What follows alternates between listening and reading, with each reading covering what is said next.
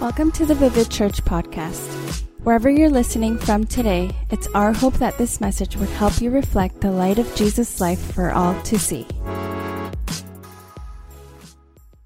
Well, welcome to church. Just so excited to share some words of encouragement with you. Just before we begin, I'd love to pray. Father, we thank you for your word.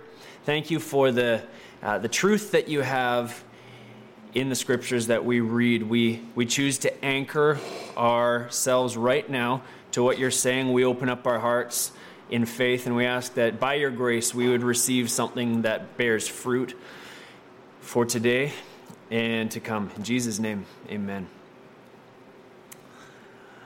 Well, years and years ago, one of my first dates with my wife, we went out for sushi. Okay, so I was a small town meat and potatoes kind of guy growing up, and hadn't really experienced very much difference to my palate. So I had no idea what I was getting into. It sounds kind of funny now that I look back at it. We live in multicultural cities, even in Vancouver and Toronto. So many different types of food from everywhere in the world. This is my first experience with sushi. And I don't remember what I got. I probably got something very bland like a teriyaki roll or a California roll. But I will say that as we just sat down to eat, Brandy said, "Hey, I dare you to eat that whole thing." That whole thing was a piece of wasabi. And I didn't know at the time what it was. So she, to be fair, she was not trying to actually trick me. She thought it was avocado. So we were kind of the blind leading the blind at that point. And I reached out, said, "Yeah, sure, no problem." One of our first dates, it was a pretty big deal to impress, right? So I grabbed it, popped it in my mouth, not expecting at all how hot it would feel to my tongue. And I thought, well, this is going to be awful, but I can't back down now. So I continued to, I popped the whole thing in, probably about the size of a peanut. And not very big when I look at it now, but at that moment I was so shocked by the spice, and it was pasting to the roof of my mouth, and I couldn't swallow it fast enough while remaining some kind of cool composure. And I grabbed my water and tried to just rid the inside of my mouth of this, and finished.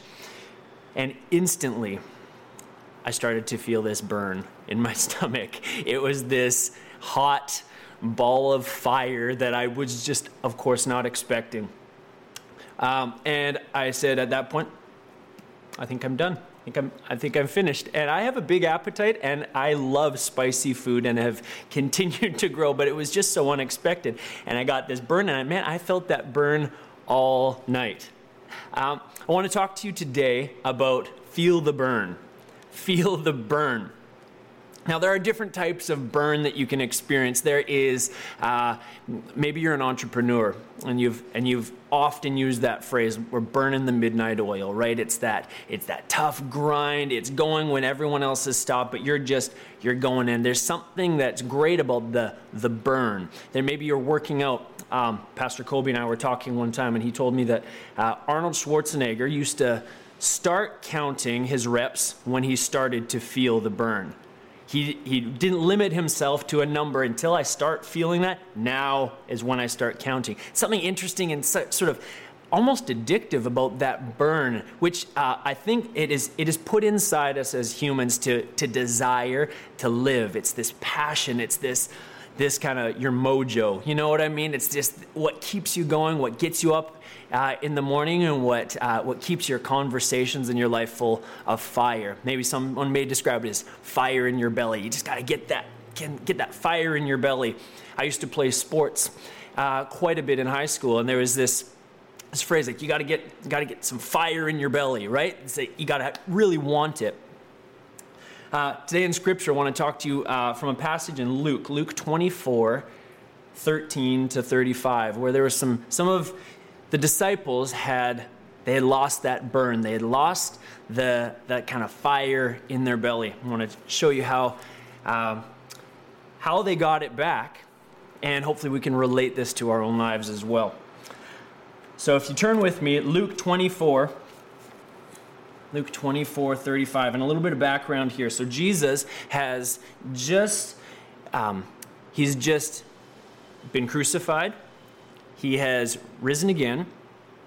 And he has started to reveal himself to a few people. Okay, so it's very, very early stages. And we pick up this story after the resurrection on the road to Emmaus. It's a famous passage. Maybe you've heard of it. The road to Emmaus. There were two disciples traveling from Jerusalem to a nearby city called Emmaus. It was about 11 kilometers away.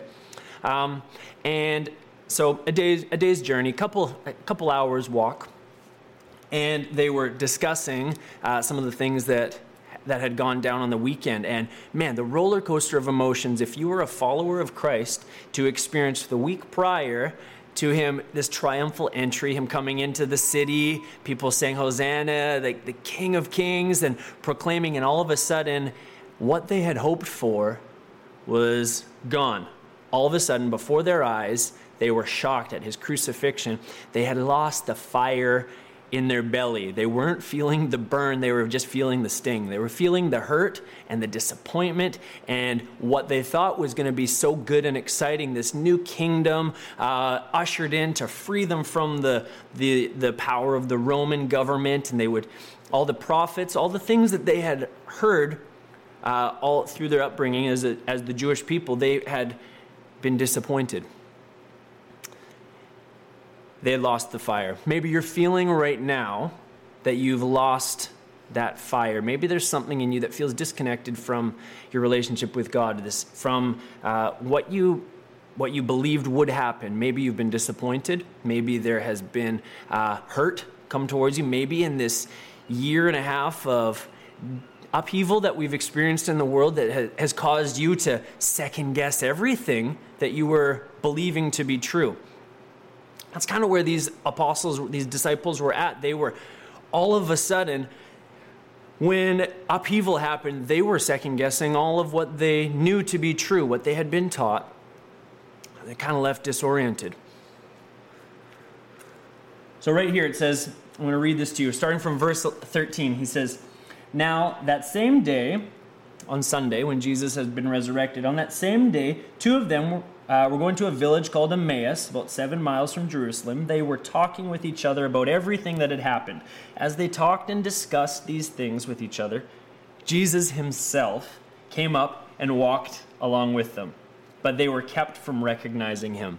I think that's so fascinating. Can you imagine? They're walking, and all of a sudden Jesus, I don't know where he was. I don't know if he was behind and he's just like speed walking to catch up, or if he just appeared, or if he was like waiting behind a rock I don't know. He just sort of came alongside them, merged in, and started walking with them. And he asked them, "What are you discussing together as you walk along?" They stood still, their faces downcast. One of them, named Cleopas, asked him, "Are you only a visitor to Jerusalem? And do you not know the things that have happened there in these days?" He's saying, like, where have you been? You must be new here, because our whole world just got turned upside down. Like, where have you been?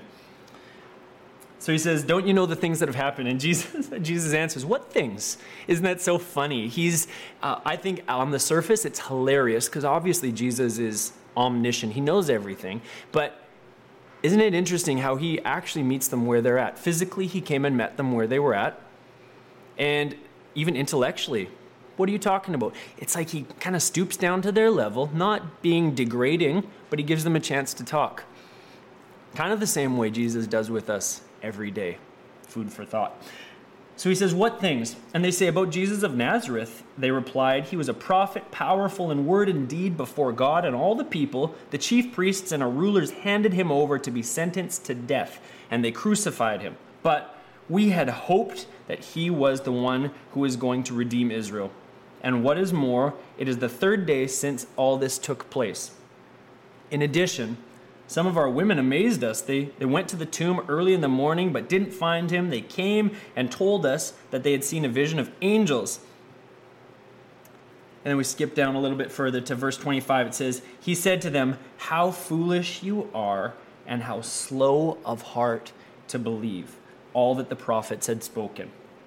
Did not the Christ have to suffer these things and then enter his glory?'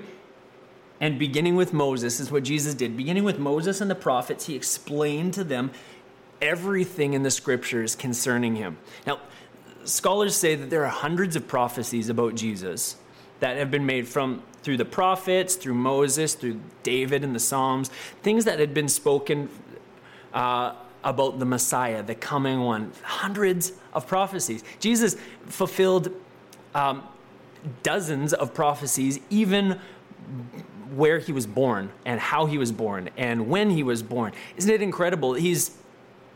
So there are all these things. So he's giving them his resume. He's saying, like, and Luke's perspective in the Gospels, in the Synoptic Gospels, Matthew, Mark, and Luke, Luke really has one of his major themes is the suffering servant. He talks about Jesus needing to suffer in order to be the Messiah that had been promised. And as they approached the village, so getting back into your verse 28, as they approached the village to which they were going, Jesus acted as if he were going further. He just kind of, well, guys, I'm going to keep going. It was evening. Isn't that funny? So he's walking a little bit further, but they urged him strongly, stay with us, for it's nearly evening. The day is almost over. So he went in with them to stay. Then, when he was at the table with them, check this out, he took bread, gave thanks, broke it, and began to give it to them. Then their eyes were opened, and they recognized him. And then it says, and he disappeared from their sight. He just imagine that. I imagine him giving thanks to God, to the Father, breaking the bread, handing it. In my mind, I almost think, I imagine he smiled, or maybe he even winked. That's the way I think of it. He kind of do you get it? There it is. You got it.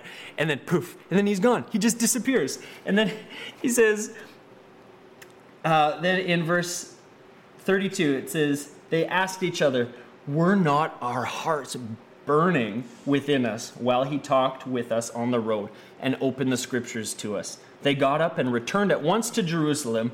They found the 11 and those with them assembled together and saying, it's true, the Lord has risen and he has appeared to Simon. And with passion, they're excited and they come and they share. This is what we've seen. This is what we have heard, and it is true. They found their fire again. This spark was actualized within them, and they realized what we had believed was true.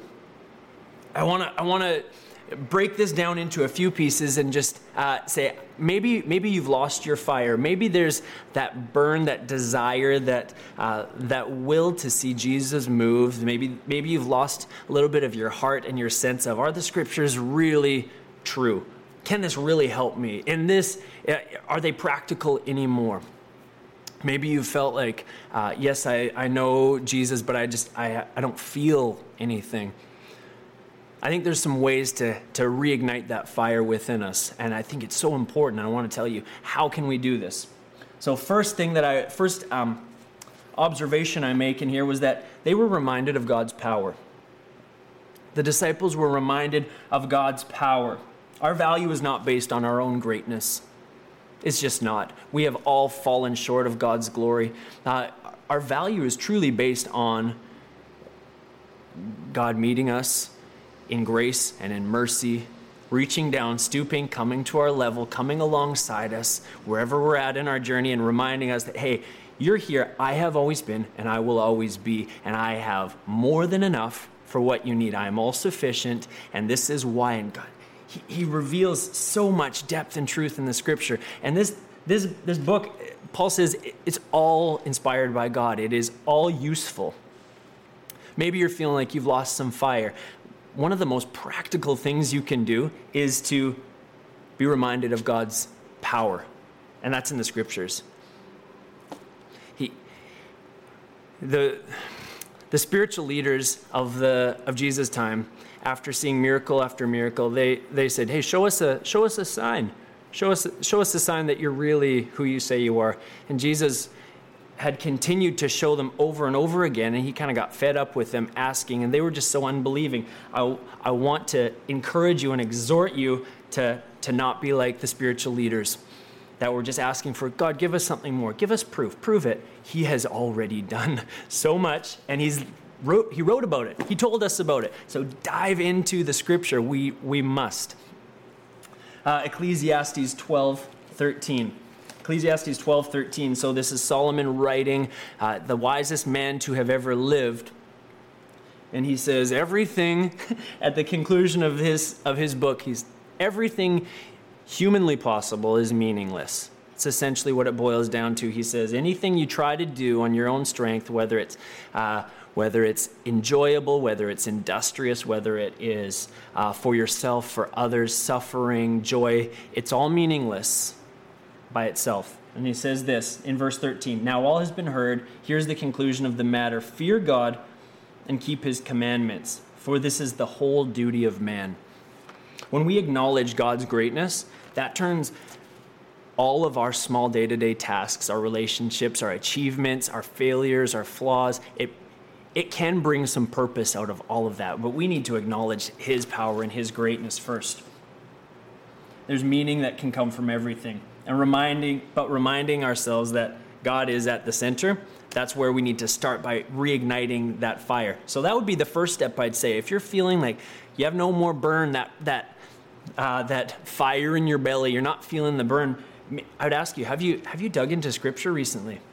Have you prayerfully asked him to open up your eyes, your spiritual eyes, to see what he had to say? The disciples had lost hope, but when they looked back, they recognized that fire started to ignite as he opened up the Scripture. The Word is beautiful. It is powerful. It's sharper than a two-edged sword. It works to convict our hearts and brings life. Got to get into the Word, people. We have to. Second observation I make is that they weren't only reminded of God's power, but then they responded to his presence. They responded to his presence. They not only acknowledged him and allowed them to speak into their lives, but when they got to their destination, they took some time. They took a moment and they said, hey, why don't you join us?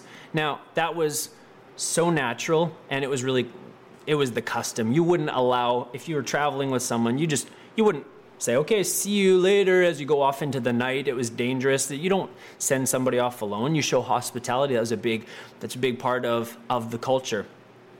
So I say that to say it is nothing extraordinary that they did, but they did just respond. They responded, and I love that the knee-jerk reaction, the impulse of hearing God's word should be to take time, should be to respond to his presence and allow him to speak. If you have something very valuable, like we would say, and even in our last series talking about truth, we Pastor Justin talked about handle with care. Like the word it's true, and we are to handle it with care. It is valuable. If we have something valuable, we give it some weight in our lives. We give it some ability to speak. And these disciples, they just allowed Jesus some time. Not only allowed him to come in, they allowed him to pray for and bless the food. They gave him some time. Maybe if you're feeling like you have lost that sense of urgency, maybe you've been reading, I want to encourage you, have you given him some time? Have we allowed Jesus to not only say the words and get through our morning devotions or our inspirational thought, or have we maybe just watched church online and just not really digested it, given the Spirit some chance to kind of allow the words to marinate in our spirit and allow the bad things that are going on to be kind of cut out and cleaned out? Have we allowed him to do that?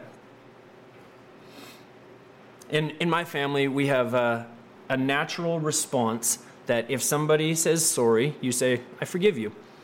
That is the natural response, and there isn't really another appropriate response. If somebody acknowledges that they're wrong, they ask for forgiveness, you just forgive. It's not a fine or it's okay or whatever. It's none of that. It is, I forgive you. That is the natural response. And in the same way, when Jesus spoke, the natural response was just to let him in. We need to make praise and prayer our first response to God. And that is one way that we can allow the fire to start rekindling in our hearts. Not only are we seeing the good truth, but we are allowing him some time. Imagine a conversation where one person is doing all the talking. It's not really a conversation. It's just a monologue. Dialogue happens when one person speaks, you hear, you thoughtfully respond, I speak back, we go back and forth. That's just, it's very natural. And I think sometimes we complicate our relationship with God to say how, if I really want to get my way out of this, if I really want to feel true intimacy, then I need to have these steps that I go all the way through. Then God will hear my prayers. When I look at Scripture, God never asks us to do things that are complicated. And that I can't find a spot in Jesus' words when he meets somebody on the road who's asking for help, where he asks them to do something that has a whole bunch of steps and is like figure out the algorithm to my blessing, or to my forgiveness, or for eternal life. No, it's ask, seek, knock, I'll answer. Come to me, pray to me, I'll listen. Offer requests, I'll give you peace.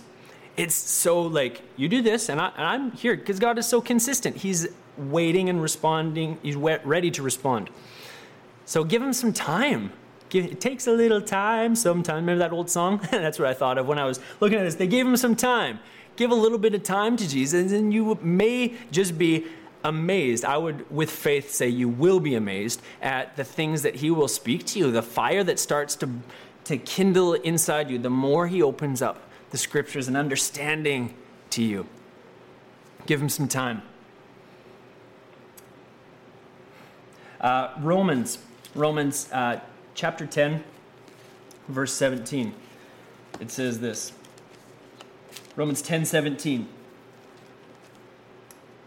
says, consequently, faith comes from hearing the message, and the message is heard through the word of Christ. So, take some time.